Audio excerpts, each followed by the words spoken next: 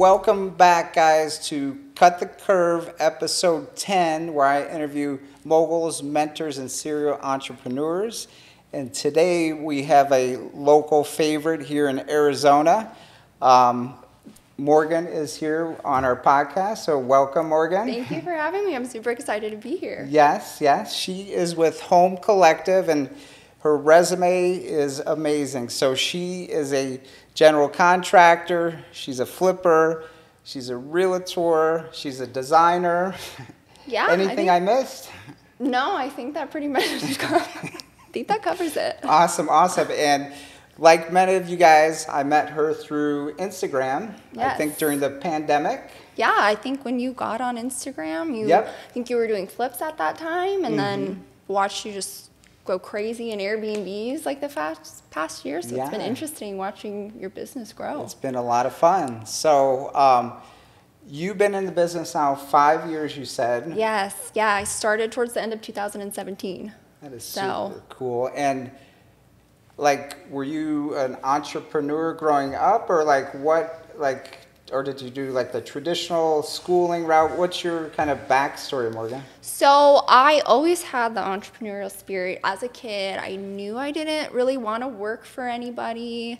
I didn't know what that was or what that looked like, but I knew I always wanted to have my own business and be an entrepreneur. And I always loved real estate. When I was a kid, I always wanted to go into the open houses and look at them. I tried college for a semester, got a 4.0, but I switched my major to business. And it was the first day of school, and I'm like, I don't want to do this. I don't want to go to school. As a 19, 20-year-old? I was probably maybe 20, 21. Okay. I graduated high school when I was 17. I didn't really know what I wanted to do. I mean, there was so much, right, you know. Right. My parents really wanted me to go to college and do the traditional route, but I just really didn't want to at that time. So I tried it, and again, it was the first day of school. I switched my major over to business that morning, and then I was just like, I'm not supposed to be here. So I left in the middle of class, and 2 weeks later, I bought my first flip. Holy cow, so you never went back after that? No, I never went back after that. And what did your two corporate parents, because I know both your parents are, you said, in the corporate space in the world, so they were, what did they say at that time when you're... I think at that point they were, because I started flipping with my dad, so, they were always supportive, but I think just they were trying to push me in what people think as, the normal traditional direction, go to college, get a degree, and there's nothing wrong with that. I just knew that it wasn't for me. I needed something else, and so I just started my own businesses. So were you flipping with or working with your dad in that prior to No, we were not. Okay. We were not working together in any sort of way. He had retired about a year earlier, and they had always wanted to flip houses, and I was like, okay, I'm into it. So we bought our first flip, and then I was like, okay, I need to get my real estate license. So I got my real estate license so I could sell our first house, and then it just kind of took off from there. Steamrolled. Yeah. So your story kind of parlays to mine. When I was a kid, my parents and I used to drive in these neighborhoods and look at homes. That was exciting for me. I'm like, can we go look at these beautiful big homes and dream? And so that was kind of my first taste at real estate. And my dad always worked 5 jobs. So he was a realtor, insurance agent. So I always saw him working all those jobs. I'm like, I want to find one thing and do really good at it and focus and be able to have my time as my time and raise my kids. And that's what took me away from 4 years in corporate to doing real estate, because I wanted more freedom of time more than anything. Same. The time is the most important thing. You don't get it back. You don't want to trade your time for money. You want to do what you want to do. Most people, unfortunately, a lot of people don't, because the money is so such a pull for a lot of people. And for me, it wasn't about the money. It was more about the freedom of time. But I had to figure out a vehicle to go there. So real estate happened to be that vehicle, and You know, we had the recession. I mean, you were very young then, but we had the financial collapse, 2009. Yeah, I was in high school. Okay. And, you know, I didn't know if I could recover, but had a mentor through that who had been through two others. And, you know, now we're better than ever for going through the hard times, but learned a ton. So yeah, you just have to pivot with whatever comes your way, whatever type of market is. You just have to pivot your business. And the great thing about real estate is there's so many different ways to pivot the business. Oh my goodness. That can match any type of economy. Right. And that's, you know, that's the best part. So what age were you, Morgan, when you flipped your first home? 25, turning 26. I think we bought it in August or something, and I think I turned 26 that September. Okay. Yeah. Were you nervous or scared, or you were just like... No, I was just like, I just did it. I think, yeah, of course. I think I didn't know what I was doing. Where was it? Where was it? So it was, we bought it for $150,000. Okay. It is an 85029, so over off Thunderbird and like 35th Avenue. Okay. North Phoenix. North Phoenix, yep. Yeah, North Phoenix. Hood. It was, you know, full of wallpaper. You know, an old lady lived there. Uh-huh. So yeah, we bought it for $150,000. I remember I was just like Googling like houses that needed work on the internet. I wasn't talking to a realtor. Again, I didn't really know much, and I just saw this house and I called the listing agent, and it was owned by Fannie Mae. Okay. So it was a HUD home, so it was just opening up for investors to buy. And were you a realtor at the time? no, I wasn't. Oh my no, goodness. I got So my you were just license in the process of flipping. So we were flipping that house, and then I was in the process of getting my license, and then I would flip during the day, and then I would waitress at night. Okay. So, and I did that for a few years, but no, I didn't. Yeah, so I've done a lot off that freeway. It's near the I-17, and it's a good starter neighborhood. Like, so you bought that one, Morgan, for $150. Yeah. How did you know that was, because numbers, we always talk about ARV and what you buy it for, what you put into it. When I did my first one, I'll share a little bit after you, but like, I didn't know much about that. Mine was off like 50th Avenue in Thomas, so it was in the... Oh, it's in Maryvale. Maryvale area. Yep. Yep. So how did you know you buy it for $150, you're going to be able to sell it for the spread? Did you have someone help you with the numbers? Because when you buy is really where you make your money, because you know your exit. Yeah. No, I didn't. I ran comps myself. I went to YouTube University. There you go, guys. To learn how to run numbers. And I think like Bigger Pockets was a huge oh my goodness, yep. Educational platform and taught me a lot. YouTube taught me a lot. And I just did it that way. I think I was working off like the 70% rule at that time. Okay. 70% minus your renovation cost. So no, and I ran comparables myself. I didn't know how to run them, but I knew what they were kind of. And did you, what price were you going to sell it for in your original research, and did that change? No, it did not change. So I knew that we could sell it for $220. So this was back in 17. I think I listed it at $225, and then we appraised at $220. So we got under contract for $225, but we appraised at $220. So no, all the numbers worked out on that end. I estimated about a $20,000 rehab. May have gone like a few thousand over, but not too much. Only thing I didn't estimate was the holding time. Okay. It was our first one, and it took more than 8 weeks. They usually do. About 5 months. 5 months that turned into. Yeah. Were you moving walls and? We did. We took down a wall, but it's also just you don't have contractors. You don't have those connections. You have to hire these people, For me, that was the hardest part of my very first flip, where I didn't know, like, a roofer. I didn't know a plumber, and I had to develop that Rolodex of people. But in the beginning, it's like starting fresh, so you have to just build it. You don't know where to go for deals. You just are kind of like, okay, and you do it. But no, I think that was. So did you use the hard money to that one? We didn't use hard money. That one we used cash on. Okay. But I did have a hard money one that was about a 3-month longer hold than planned. It happens. I told you earlier about the Cambridge one. It was in a historic district here in Arizona that Morgan's very familiar with, and I held that one for like 9 months with hard money. Like, that was a rough learning experience, that for sure. I think we've all had one of those Yes. where you learned. We couldn't have, this was we fell out of contract on close of escrow. That's the worst. Oh Can't- my goodness. I'm not going to go too much into exactly what happened because it was a nightmare. But that one, our contractor ended up abandoning the job. So we were just left like in the middle of it. They had burnt through all the money. And we're just like, okay, here we are. And this was like, it was in Scottsdale. It was, a 2,400 square foot house. It was huge. It was a massive renovation. We reconfigured the rooms. We added a bedroom. We probably bit off a lot more than I should have. But we did it. I got it done. But I don't know if you remember December of 2018, there was a huge drop in the market.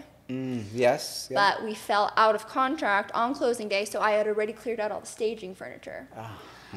All of that, like, we were ready to close that day, and the market dropped that month, and it didn't. So we had to hold it on market for like another 2 months until it picked back up in February.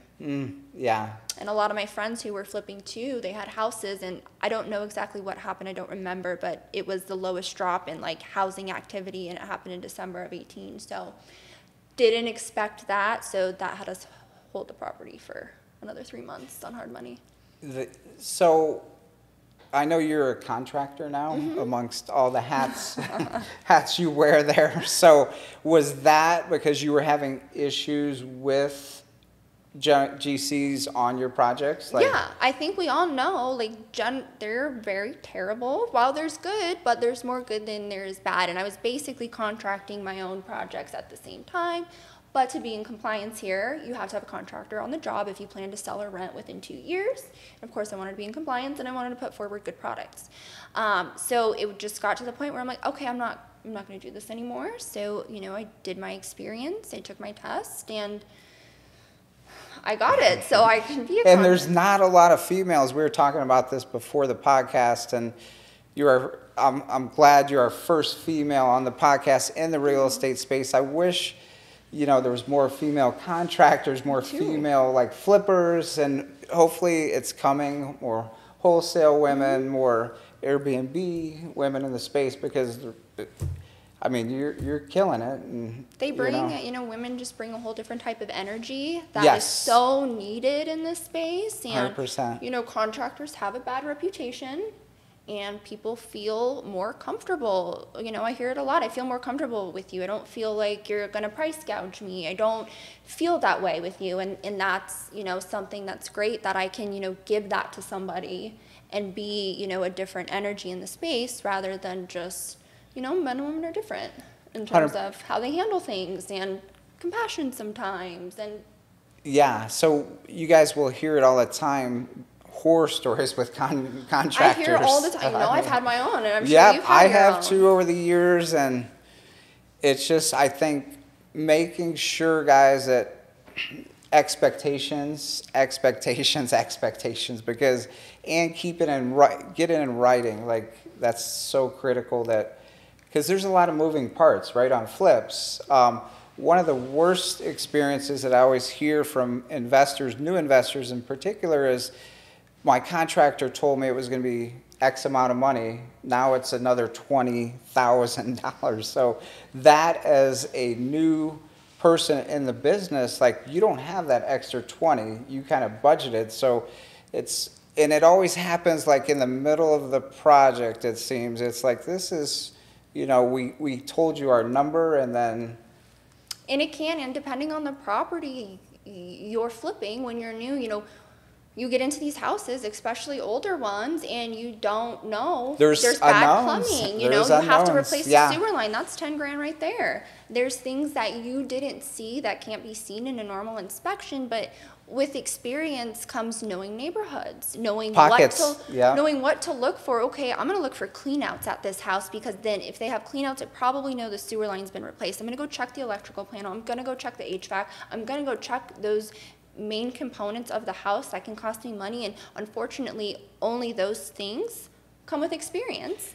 And then, you know, That's also big. Yeah. on the other side, people add things during the flip. You know, oh, okay, I decide I want to do this, I want to do that, I want to do this during it. And so being very clear that, and the contractor and the new flipper, that we could go over, there are some unknowns, and making them understand that they may come up with some issues that we didn't see. Yeah, I think you know, that's important for, you know, this is this home, I tell my clients when I'm in older homes that this could come up. You know your sewer line, when's your air been replaced, you know this, you know that, you want to move walls. Well, like my personal house, all of my walls are load bearing.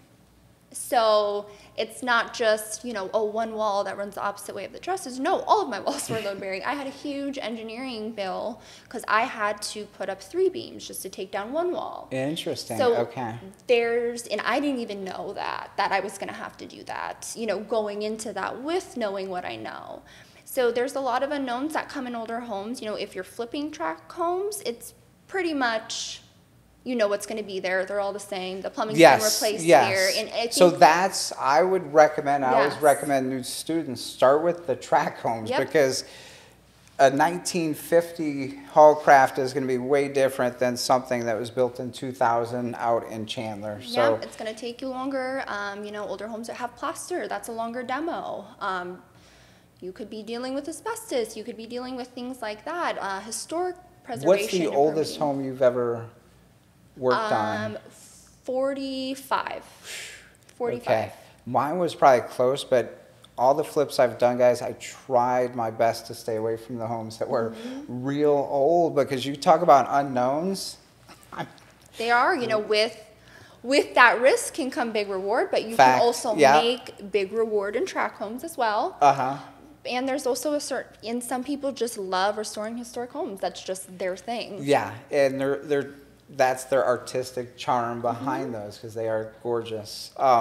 So can you tell us from a contractor's perspective, Morgan, about the one wall? What is that like if you knock down everything but you leave one wall? How does that work? Is it only in Arizona where they don't consider it like a brand new build and there's different permits? Do you know? In terms, not Like understand the I've question. seen like friends of mine that have told me, like, instead of doing like knocking everything down, we'll leave just one wall in the house. So maybe the permitting is different, or So just structure. We can, you know, some walls are structural, some walls aren't structural. So sometimes you can get away with leaving a post or a part of a wall in that span to where you don't have to get a beam or possibly put in a footer, which Okay. is another cost that comes with tearing down a wall. You have footers, you know, we have to dig into your concrete, we have to put the rebar, and we have to put a proper footer in. So it just depends on the structure of the home. Gotcha. And what's going on. So in your experience, do you get a lot of permits like through City of Phoenix and like work with that type of product? Yep, so I work all over the valley. So City of Phoenix is the hardest for permitting. It's the longest wait time currently, but it's relatively easy to get a permit. Most of them are online now. Okay. So it's when you have, depending on the city, like in Phoenix, you could get over-the-counter permits for something that's under 500 square feet that you're building without having to go through a full plan review. But that also depends on what's being done structural-wise and things like that. Every city kind of has their own guidelines. It's not hard to pull a permit. Unfortunately, they're just so short-staffed. It's the waiting time of the permit process that takes the longest and can really have you hold a property for a while if you're not encountering, you know, that time. Do you take them chocolate chip cookies? Like, how do you get like in front of them? Like, Do you get to know some of the people down at because I've never like had to go down there, but like I've known contractors that I work with that go down there, so I don't even know the with process. COVID, you can't even go in anymore. Okay. It's all online, which makes it Gotcha. even harder because nobody answers the phone. It's by email. You have to be annoying. Right. You have to be annoying because sometimes you- somebody misses your permit. You have to call and call, hey, I'm wondering. And sometimes I call and, oh my gosh, my permit was just approved. So Right. And those permits, do you need them through, once you get the home permitted, do you still need more permits while if you find something, or is that just? not, I mean, let's say you're going and you find out the sewer line's bad, then you would pull a permit for the sewer line. Okay. Right? But usually it's depending on the type of house, you know what you're gonna need to do up front. But again, not knowing if there's a sewer line or maybe you started permits before. Okay. But usually you just pull one round at the beginning. Gotcha. And then you're good and through the entire process. And then you just have your inspections. So framing, plumbing, depending on what you're doing. So I'm curious your thoughts, Morgan, on someone like yourself who now is very good at renovation and you could do a lot of the work yourself, you said, versus so time versus money. So I'm saying for a new person out there that is very good, they could do the work themselves, but they could also hire someone to do the work. So now instead of doing this one deal, they could do 3 deals, but the work, they're trying to save money. So like, what are your thoughts on that perspective? Hire somebody Hire because someone. you're going to spend the money in holding costs because people forget about taxes, people forget about insurance, they forget about those things that Those also are good come with holding the points. property longer. And they also don't encounter market shifts too. You Right. know, somebody could have been holding a house in January, they thought it was going to be finished in February, and then we get hit with these interest rates and it's no longer the same market. So always hire someone. I mean, if there's like a little feature wall or some fun project you want to do and you want to do yourself, but you want to hire someone because time is money and that's the most, you're Right. gonna spend more money doing it yourself. Even if you're good, guys, because I had a friend of mine, a good buddy, Mike, back in the day, so he was doing 3, I was doing like 6 or 7 at the time he did 3 because he wants to go lay his own flooring and tile. I'm like, why don't you just pay someone? You're making good money on your flips, but that's the stubbornness maybe of him, but like, I highly agree with you on that because it always takes longer.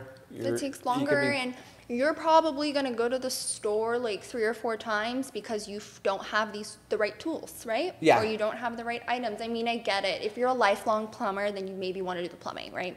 I get it. It's a big cost, but doing everything yourself, everybody makes that mistake at first because everybody thinks it's going to save them money, but it doesn't. In the long run, guys, It doesn't save you costs money. you money, right? Because time is money, and that's Yeah. the most expensive thing out of everything. I mean, if you're doing your numbers and it only makes sense that if you're doing the work, then that's probably not a deal that you want to buy because things can happen, and Yeah. if you don't have that good of a cushion and it's only going to make sense doing the work, then that's probably a deal that I would never buy. So we're not going to touch on it too much, but inflation, market shift. Just wanted to know your kind of take because you're in the game every day. We hear a lot of new stuff. I'm not like I see it daily, but I was just wondering your take on the whole shift of market right now. So in terms of like looking at a traditional real estate aspect, you know, when I started, interest rates were 5 and 6%. My clients had 6.25% interest rates. Granted, I understand houses were cheaper at that point, but you can't have low interest rates and more options at the same time. So I think that anytime you buy a home, at least when I do, even my own personal house I just bought, I go into looking at it as an investment, right? Yep. It's an investment. I know it's a home, but it could also be your greatest asset that can bring so much more wealth. So I look at everything as an investment. I don't think it's a bad time to buy. This shift was needed so much because, I mean, we all saw how insane it was trying to get a house. For sure. For home buyers, for anything. The problem is, after 08 and 09, they stopped building houses for the millennial generation. There still is not enough housing Shortage, for how many yeah. people live here. And I think it's all over the country. all Yeah. over the country, there's not enough housing. So I think when people think we're going to get another 08 or 09 again, I don't think that that's what's happening right now. There is a market shift, but I just feel like it's back to the market that I came into. You have to put Facts, forth yeah. a good product. Yeah. You can't put out this crappy flip. We've all seen them. You now want to have the best house on the market. You're going to want a stage. You're going to want to, if you're not a designer, maybe look at hiring a designer. The basic gray and white flip isn't going to cut it anymore for that price. So there's more competition now, but a lot of investors who only came in during the past 2 years are dropping out.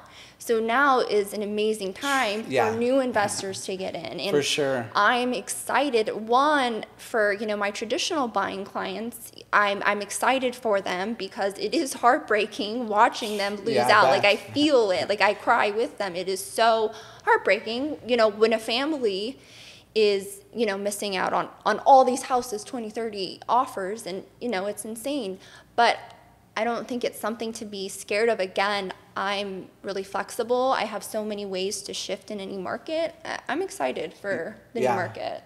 I think it's a great time for people to get who want to buy and get into investing. It's a great time because a lot of the quote unquote competition is dropped out because they're scared of what's to come. Right.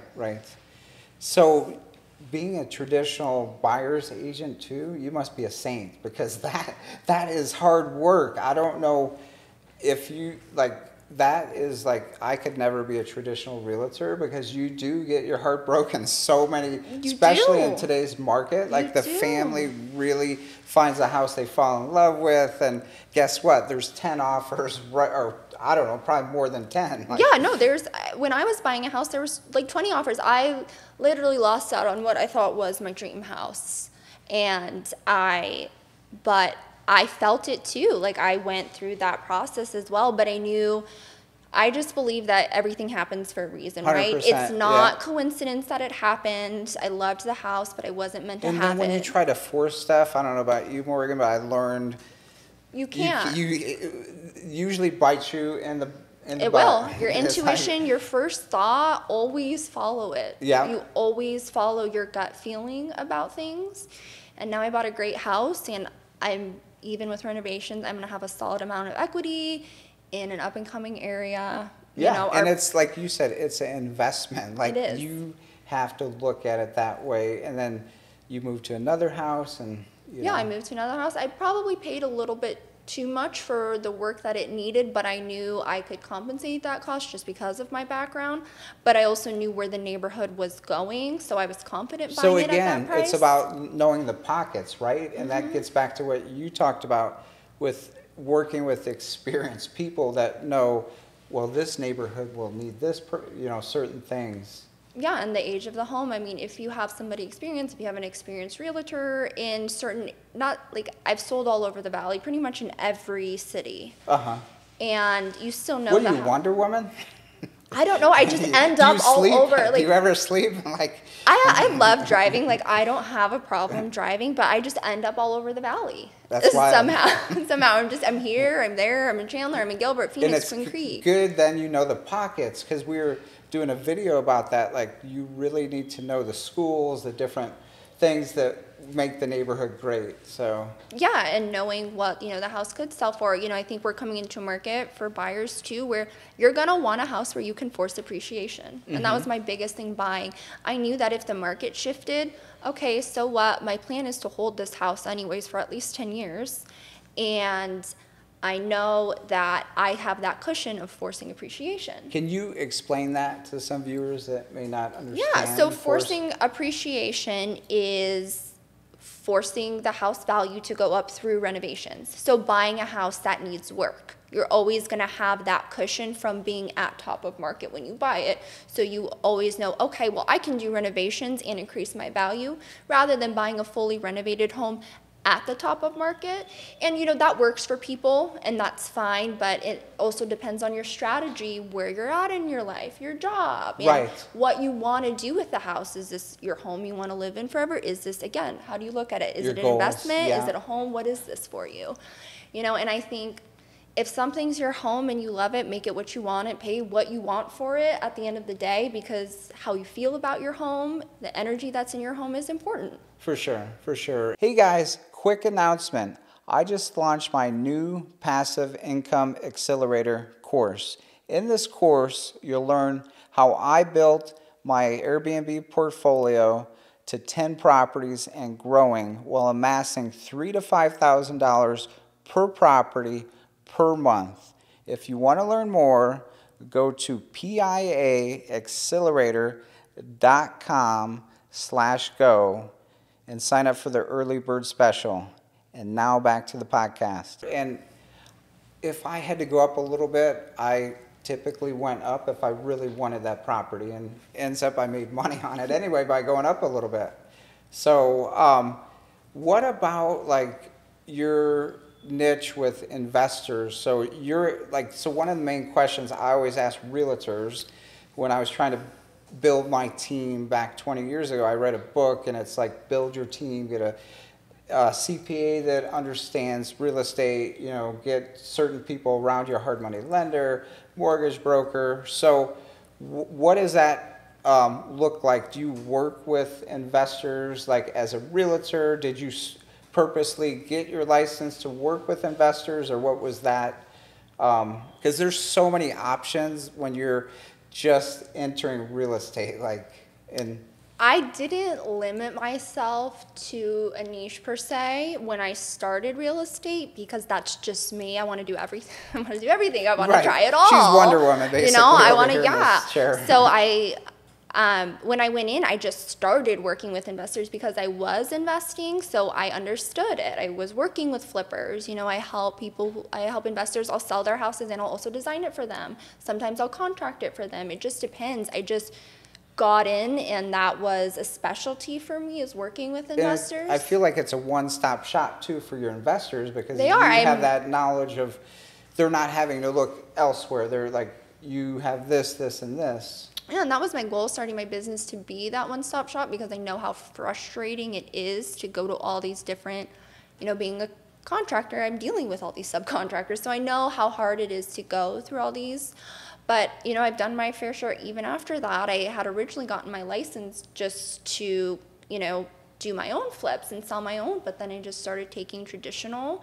So I've worked with it all. I sell houses that need work a lot. You know, my investors, I sell their houses for them when they want to go on market. I sell a lot of fire damaged houses. You know, I sell renovated houses. So I don't necessarily limit myself, and I never wanted to, but I've pretty much worked in every aspect of. And that's amazing, because you have a broad spectrum of what you could, like, you know, you learned a lot of different areas. Yeah, and, you know, I needed all of that in my business. I felt like it was, you know, it's an asset to have. Right. To have that knowledge, because a lot of people don't. So it's nice to be able to provide that not only for myself, but for other people as well. So what do you look for? What do you think someone just starting in the home flipping business should look for? Like, is there price, neighbor? Like, what did you start looking for as a investor? I think I stuck to numbers, and I stuck to places that I knew that were close to home. So I knew North Phoenix very well. I grew up around there. I knew it. I knew who was going to be buying in that neighborhood because I lived there. If I was a first-time flipper, would I go into a luxury market? Probably not. Right. Probably going to, you know, unless you have a partner. Right, but, right. That's not, you know, I love townhouses and condos. I've made most of the money on townhouses and condos. They're so one of my favorite things to do. Crazy you say that, because I stayed away from townhouses and condos for years because, oh, what about those HOA rates? Like, I made so much money once I got into townhomes and condos. One of the best things, as you know, you don't have to do the exterior. No, and it's usually a smaller space. Yes. So your budget goes a long way. Yep. And so as a first-time investor, that's perfect. I love them, and I still to this day will do townhouses and condos because I love them. You can flip them fast. There has always been a housing affordability, and those are, you know, the next affordable type of houses are townhouses and condos.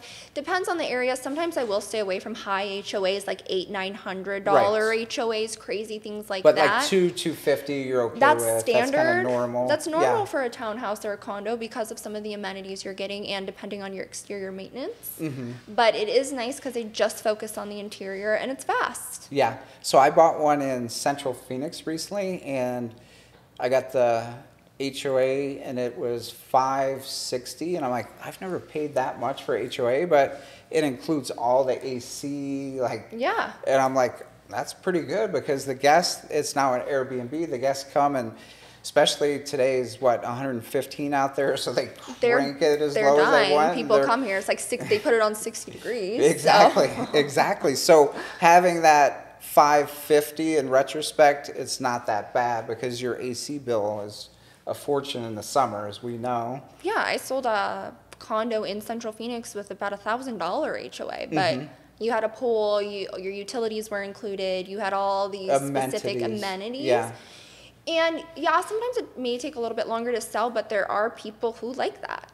Right. There's people who don't want to deal with their house, you know, or they're not there all the time. They don't want to maintain. Right. There's no big backyard, like, and I don't know, like what the millennials do or like how that generation, but there's a lot of people that are traveling a lot. They're not really there. So they just need a place to like sleep. A lot of young professionals, you know, maybe their young first couples, time at their job. first time home buyers, maybe just moved here, don't know where they want to live yet. I love that advice though, Morgan, because they're more affordable for us as investors too. So for your first one, like my first Airbnb was 2.5 years ago, and I paid $185 for it, right off 44th Street and like the 202 by Sky Harbor. Okay. And my buddy Sasha, he's like, it's this price, and I'm like, I don't pay retail, but then he showed me the financials on the Airbnb. It had been an Airbnb for 8 years. I'm like, I'll take it. So,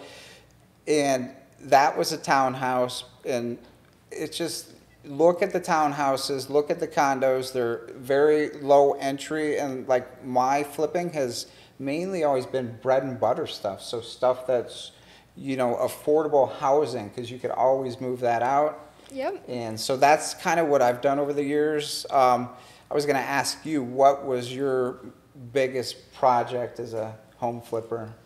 Was the project where everything happened. The contractor abandoned the job. The buyers fell out, close of escrow. That was in the Scottsdale one? That was Scottsdale. That was Scottsdale. And so again, we moved to the kitchen. We added a bedroom.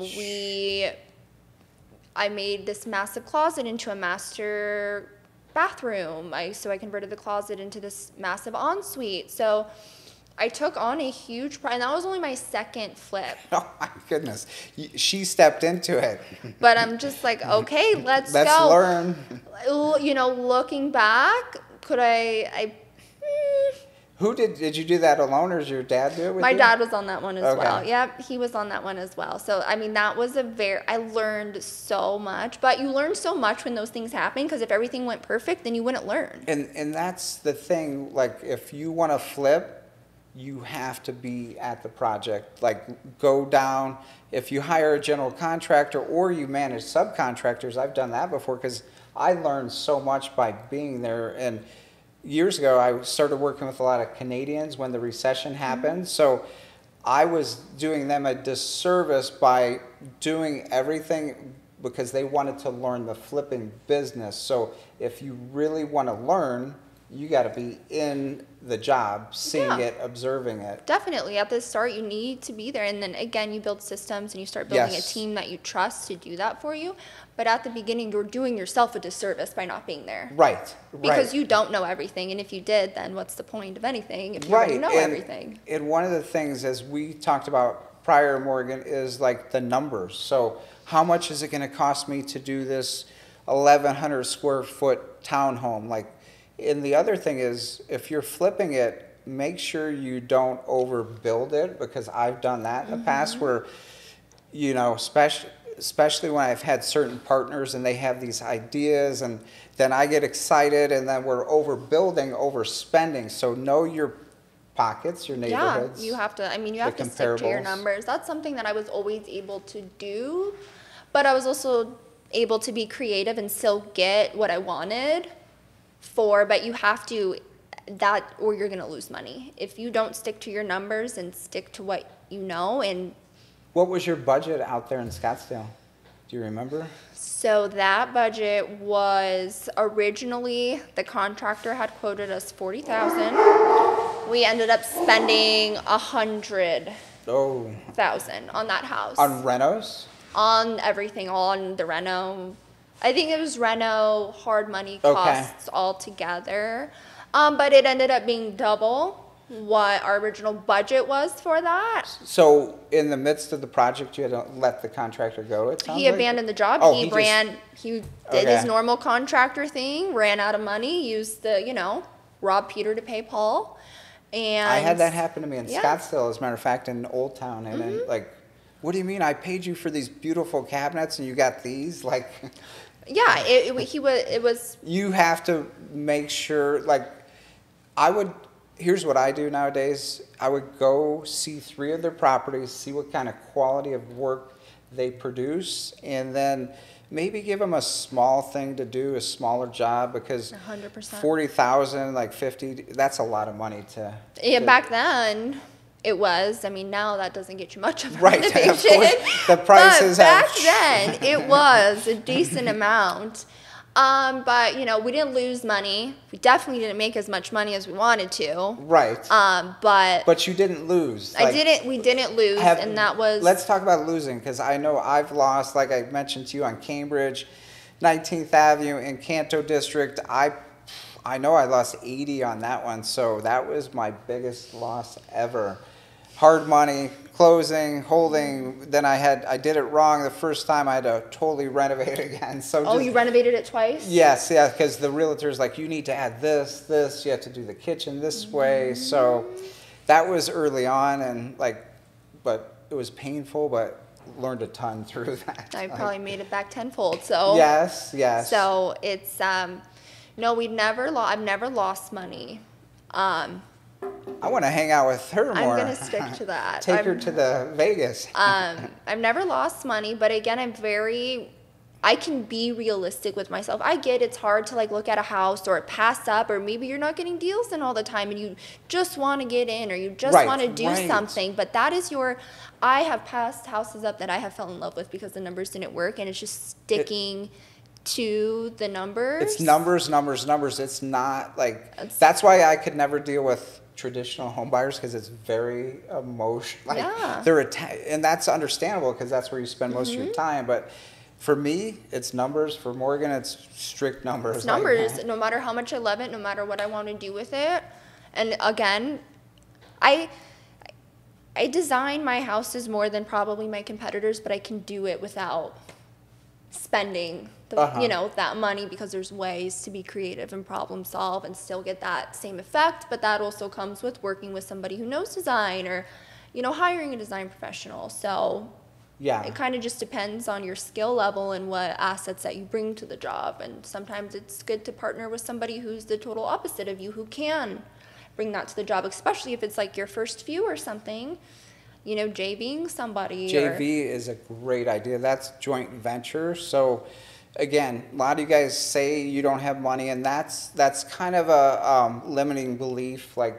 Because I always know money is easy to find. The hard thing is finding those deals that make money. So you have to know the numbers, and money's everywhere. So lock up the deal, and then figure out who to JV with, or bring it to us. Because if it makes sense, people will give you the money. Exactly. If it makes sense. So it's not, everybody does get caught up on the money, but if you have a deal, you have a deal, and somebody's going to be interested in it. Yeah. So where do you find your deals? How have you been able to stay stability? Because I personally I stopped flipping about 2.5 years ago, because I started the Airbnb business, and it's a different business model that we could talk about. But where are you finding deals, or where would someone watching this, where would you recommend they track down deals? So I got a lot of, when I first started, wholesalers were actually, still kind of wholesalers. They're not really so much anymore. If they don't want to flip it, they'll put it out. It's not what it used to be. But there's wholesalers. I just, through social media and, marketing, in a sense, people saw what I was doing, and they would come to me with a deal, or somebody needed to sell their mom's house, or somebody was, underwater on a flip. I hear it's TikTok. Is it TikTok? So back in the day, I wasn't using TikTok. I got it from Instagram, but TikTok awesome. And that's how we met, through Instagram. Is where I convert most of like my design and renovation leads come from TikTok. So you don't advertise? I don't advertise at all. It's probably the new way to advertise that. Yeah, I've just always, TikTok? I'm really good at social media and marketing. In marketing through social media in a sense, but no, I've never paid for advertising. I've never So paid you for leads. like me, so my business has always been like networking with realtors, because one of the common questions early on was like, oh, you're just going to work with me as a realtor. Well, I'm an investor. I need so many homes, and like there's so many different pockets like we talked about. So as an investor, you have to keep the options open and work with a multiple number of realtors out there that bring you deals. So like we had a realtor bring us a Scottsdale deal because it was a hoarder's house and she can't really list it. So things like that, guys, if you establish rapport with realtors, I think for me that was my way to get a lot of business. You're gonna attract what you put out there. Yep. You're gonna attract it. If you're on social media, you're talking about investing, you're Power talking of focus, about this, guys. Yeah. you're talking about that, those things are gonna come your way. I believe in that. Yeah. And that's just how I got my flips. They would come to me in a sense. I bought one from a wholesaler. The rest of them came to me needing to sell. So because I put myself out there in that sense that this is what I do. Yeah. So, I'm a firm believer if you put it out there, it's going to come to you. Yeah. So not saying, not everybody can do that. There's so many ways to find leads. Some people go after foreclosures. Some people go after, certain things. You just kind of find your niche. Some people still door knock and right. Yeah. and do things like that. And now is a great time to new people to enter the marketplace, because again, some of those people have dropped off. Guess what? Like a lot of people have dropped off. Yeah. Only so many investors who just got in it and who only made money because the market was appreciating so fast. Yes. Who probably overspent, who just bought to bought and got lucky. A lot of those people have dropped out now Right. because they're scared of the market. But if you have a different type of mindset, you see this as this massive opportunity to get in now. Yeah, to 100%. So do you, Morgan, do any like networking events, or is it all through social media? I don't do a lot of networking events. No, I should. Kind of actually quite introverted. Me so too, but I'm trying. an intro extro because I'd like to be around people, but then I need my time to recharge. Recoup and recharge. And because it's so giving all the time when you're like, especially when that's not like naturally you. It's like hard, but I am 100%. like coming out here. Like I've never done a podcast before. Like I Thank would have you. never. Thank you for like, I've never done a coming on podcast before. Like I'd be like, oh, but stretch a little bit, right? Yeah, but social media has, you have to come out of your shell on there in order to build a following. But you have so much great information for people out there, whether like let's face it, women, like they should follow you because they could learn a great deal from your journey as doing things that a lot of women know they could do, but maybe there's a whatever, I don't know, but like I think everybody's big thing is how do they get, that's the hardest question that they ask you ever get from anybody, and it's the hardest question for me to answer on how to get started because there's no clear path. Right, I can right. tell you, go pull up foreclosures, call them, do this, try to see that. I can tell them this, but I literally just jumped in and there's no way to start. You just have to start and you learn from there or get a mentor. That's the thing, yeah. I never had a mentor and I wish I did, but I also learned a lot from not having one. Interesting. Because I didn't have somebody there to mentor me through. So you had to figure it out. I figured everything, and that's why I know so much, and I'm not saying that that's a path to go, because if I could go back, I would 100% have a mentor. But I also had people who were willing to help, who I could call and, ask things to sometimes. And again, the internet. Like Yeah, I'm like you mentioned YouTube I University. am on I was on the internet all the time. I read books. I did that. You know, A lot of self-development too, like. it did, and I think that's part of the reason why I got so far. But I think at any part of your career, there's always going to be somebody who knows more than you. If and you're the smartest always, person in the room, there's a problem. Yeah. Like, you don't want to be, like, you want someone to elevate your... always having a yeah. mentor, or, you know, different partners, again, different JVs. You guys bring so many different things to the table that can expand. And it wasn't because I didn't want a mentor. Again, I'm super introverted. I think I was just more scared to ask or to Right. like put myself out there. Right. Like, what are they gonna say? Yeah, Or, what like, are they gonna say? Are they gonna reject me? Yeah, exactly. And it's scary at some point. I get it. I was there, and I think that's why I went through. I think my growing process was slower than if I would have had a mentor. Right. So, And it's different for everyone, right? Like, so, but there is a way to excel it with a mentor. 100%. Because nowadays they're so accessible and they're like, everywhere. Yeah. Granted, there's, you know, people trying, not very good mentors there's people mentoring who have never done it before, right? And there are also, you know, mentors out there. So if you can bring value to a mentor. Love that. And all the guests talked about bringing value to the mentor, because like one of the worst things is like, hey, Flip, can we take you out to lunch or pick your brain? And that's not really value to me. Like, I could go, I don't eat lunch some days. I like picking my brain. What is like provide value, like something they could help us with and then that goes a long way. It does, you know, picking your brain. When people say they want to pick your brain, it's hard sometimes, because while you do and you're more than willing to help,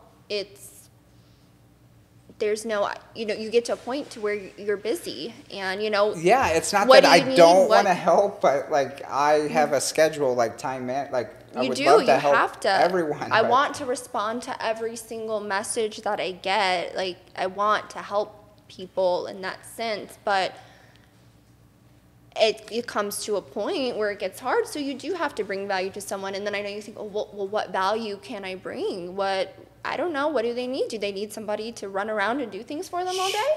Alex Camacho was on the show. He hired someone to, like me, I hate driving.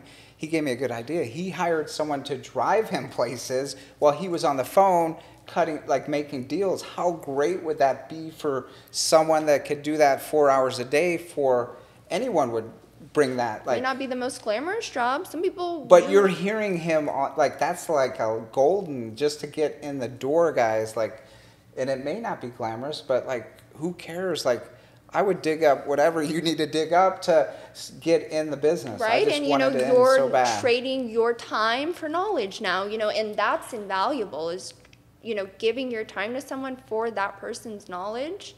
It's an invaluable thing to give them. For sure. You know, it may not be the most glamorous job at first, but the real estate community and investing community is so nice. 100%. Everybody is so willing to help, especially if you're willing to help yourself too. That's because helping the thing. yourself Yep. is also bringing value to that person that you want to learn from. That's helping yourself. So why it may not, don't ask somebody if you want to pick their brain. Do you need somebody to do this? Do you need somebody to drive? Do you want somebody to door knock? Do you want somebody to do flyers? Do you need help with your social media?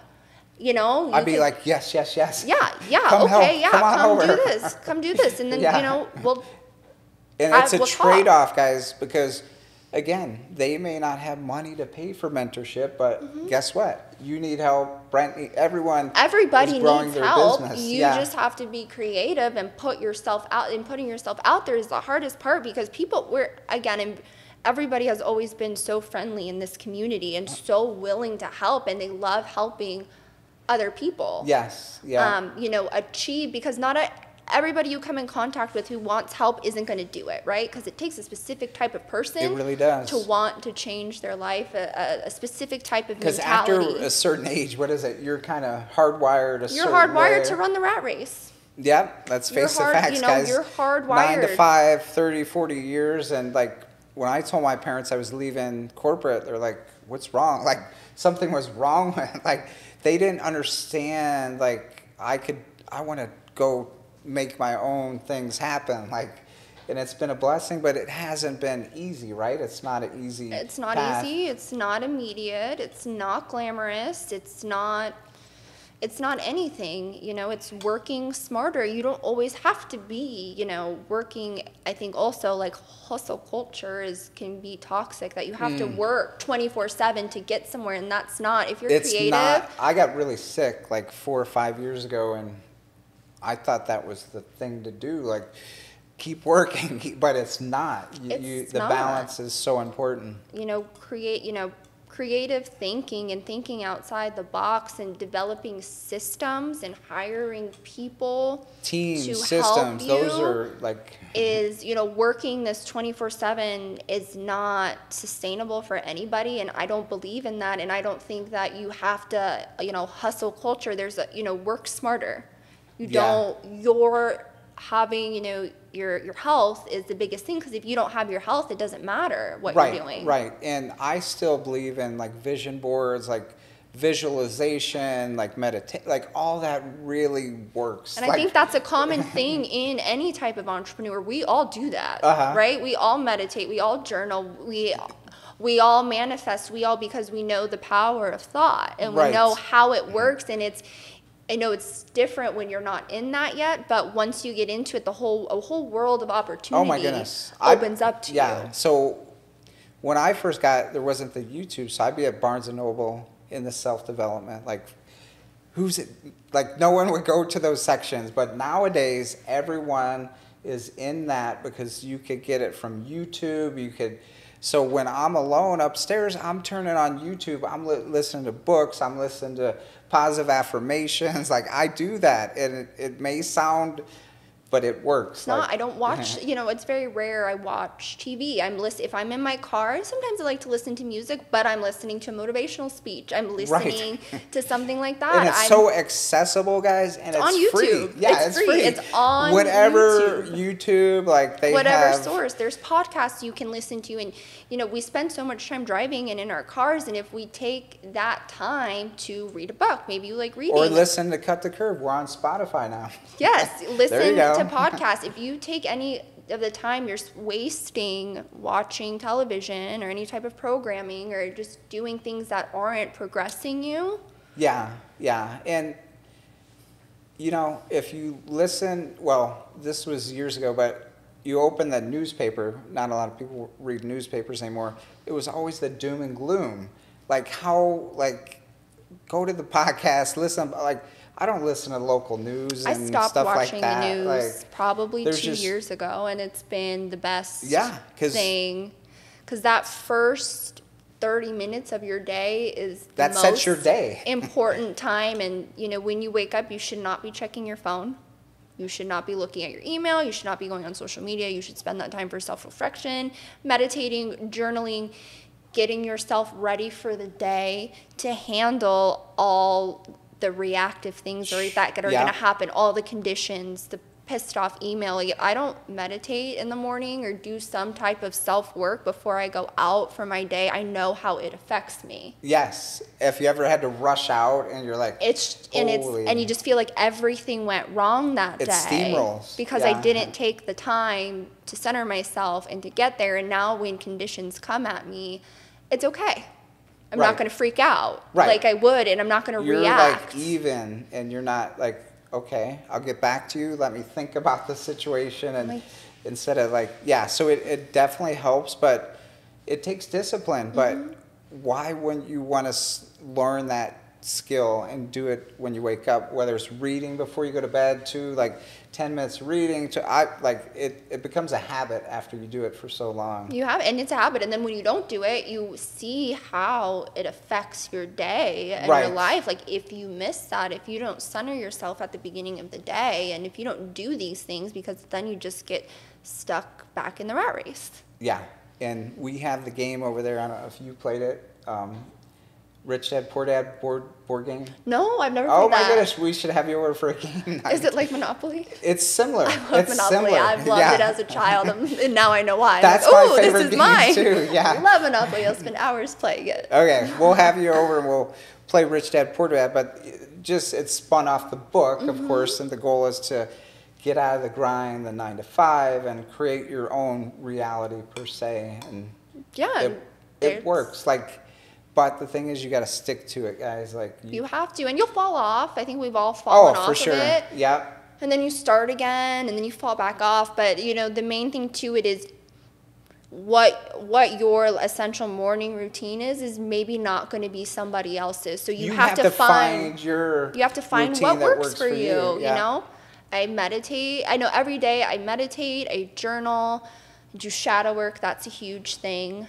Shadow work. Shadow work. So shadow work is working on and accepting maybe, I don't want to say negative, but negative traits you have. So for example, like, this made me react to this day. What happened? What can I think back that happened that made me have this reaction, right? Because when people have negative reactions, it's a projection of themselves inside. It's because something has happened to them. Because if not, if we worked through that, like you said, we're not probably going to react to it. So it's really finding out the things that make you react in those parts of your personality, because everybody's not perfect. We all have bad traits. Yeah, and we will react, and then I hear you. Like, and when you become aware of those traits, self-awareness, and you know why you're doing it, right? And you know, the biggest part is becoming aware that you're doing that. Once you start becoming aware, then you can start fixing that, and it just makes you grow, and that's huge into self-development and self-growth, is knowing what makes you tick, knowing how to react, knowing why that made you react. Yeah, especially as an entrepreneur in the real estate space, owning your own business, you have so much that you could react to, but just learning how not to react, and it's a constant work in progress for me. It's always, you know, there's days, you know, I say so much of how, you know, try not to be reactive, but there are days I have my reaction. Right. Usually I'm by myself in my car. Some days aren't as good as other days. But I react too. But the mentality I have now versus 4 years ago, I wouldn't know what to do if the things that have happened to me now, if I wasn't, you know, doing self-help, self-reflection, meditation, journaling, and figuring out about myself, because your bad traits aren't necessarily going to be bad anymore if you become aware of them, and then you're able to fix them and work on them. Right. That's beautiful. Yeah. So it's different for everyone, though. You have to figure out what works for you as an individual. And it took me, like, journaling has always been my go-to, because for me, like, since 6th grade, I would write goals in my Snoopy journal and all that. So I still have those, and it's cool to look back to, but, like, it really helps you, like, let go of rough moments, and, like, for writing me, it down, reading it, visualizing your goals, accepting tough stuff. So that's what we learn as entrepreneurs, because it's not an easy road. Like, it's not your paychecks. You don't know, I'm going to get paid this amount every week. You know, you may have a few months without income. I've all had those. We've all had those months where we don't have any income, and that's just, we've had this. It's such an up and down, and it's a mental game. Entrepreneurship is mental. Yes. It's a mindset change from what you've been taught growing up your entire life, that you have to go through, you know, school, and you learn these things, and then it's up to you to really gain essentially critical thinking skills. That's big, yeah. And one thing I would say to that, Morgan, which I wasn't good at, is asking for help. Like, I'm not talking, like, it may wind into your personal life too, but in business, like you mentioned earlier, so many in the real estate community are willing to help you, but we don't know you need the help. So it's like, and I don't think any time I haven't asked for help, someone hasn't helped me. 100%. And I think through my whole life, it's been hard for me to ask for help, because I've been super independent, and I am kind of introverted, so I'm just like a little nervous. But every time I've gotten past it and asked for help, I'm like, oh, okay, wow. All I had to do was ask. Really, all you have to do is ask, and somebody is going to be willing to help you. Right. That's awesome. So in closing this podcast, Morgan, where are you headed this year and beyond in these 5 or 6 hats that you wear? Like, all things real estate, it sounds. Yeah, I started off real estate. I love real estate. I really investing, creating passive income is my, biggest goal. We got to get you in the Airbnbs. Those interest me so much because it's also a hospitality experience in those, and I grew up I worked in hospitality for 10 years in So the serving and transition bartending. for you would be like, It's all about the experience. right. It's about the experience, and I so long have created these experiences. So that is something I'm super interested in, is just passive income, because again, my time is important to me. And you get to collect these passive incomes. That's what I love, because you and I create these beautiful flips, and then you sell them. So yeah, and that's active investing. That's active. I think flipping is great. It's fun, but I think we all get to a point where we realize how valuable time is, and how experiencing life, and whether it's spending time with family, whether it's traveling, whether it's doing nothing, because it's okay to do nothing. Yeah. It is okay to do nothing, or whether it's just doing that, I do that on Sundays, and like I had to let myself do that. Like, right, you feel bad because some weeks when you're an entrepreneur are busier than others, and then you're sitting like, okay, what do I do now? What can I do right now? Right. And you're like, but get this, like you're so recharged. It's like a battery, like. It is. And then it is. You're not grouchy when you go to work and like, oh, I got to do this. No, and you get time, and I think I started realizing too when I was trying to work that 9 to 5 kind of lifestyle, you're at work or you're working all week, and then you have 2 days off to spend with your family, but to clean, but to get groceries, but to do this. Errands, and then before you know it, it's Monday again, and you're just back, and that's just that rat race. You're not given enough time off to actually come out of this almost like mind programming. Right. And I feel most people are mind programmed, like hypnotized with, especially with the news. Like it's a box that it's antiquated. Go to YouTube. That's all I could say on that. One of the best things I ever did for my life was stop watching the news. Yeah. And I know people are like, well, how do you know what's going on in the world? I know what's going on in the world. I know what's happening, but I'm also not subjecting myself to negative programming constantly to keep me low vibrational and to keep me reactive to things all the time, because we don't share how much good there is in the world, and it's not turning a blind eye to what's going on, because I feel like the news is just more opinions now rather than what it used to be back in the day, where they would just read it and it's done. Oh, yeah. This is what happened today, it's done, and now it's just opinion oriented in a fact, and unfortunately I think it really turns people against each other now. And community and networking and stuff, everything is just so important. So the community is big. Whatever you do to have someone around you and share ideas, and huge. Team building too is team building's big. Getting around other people in your area, in the home space. What would you recommend? One final thought on the viewers, what they're just starting. What would you recommend? Like one big thing that what I would recommend is to put yourself out there, as scary as it may be, because I feel that I'm still get nervous too at this point in my life.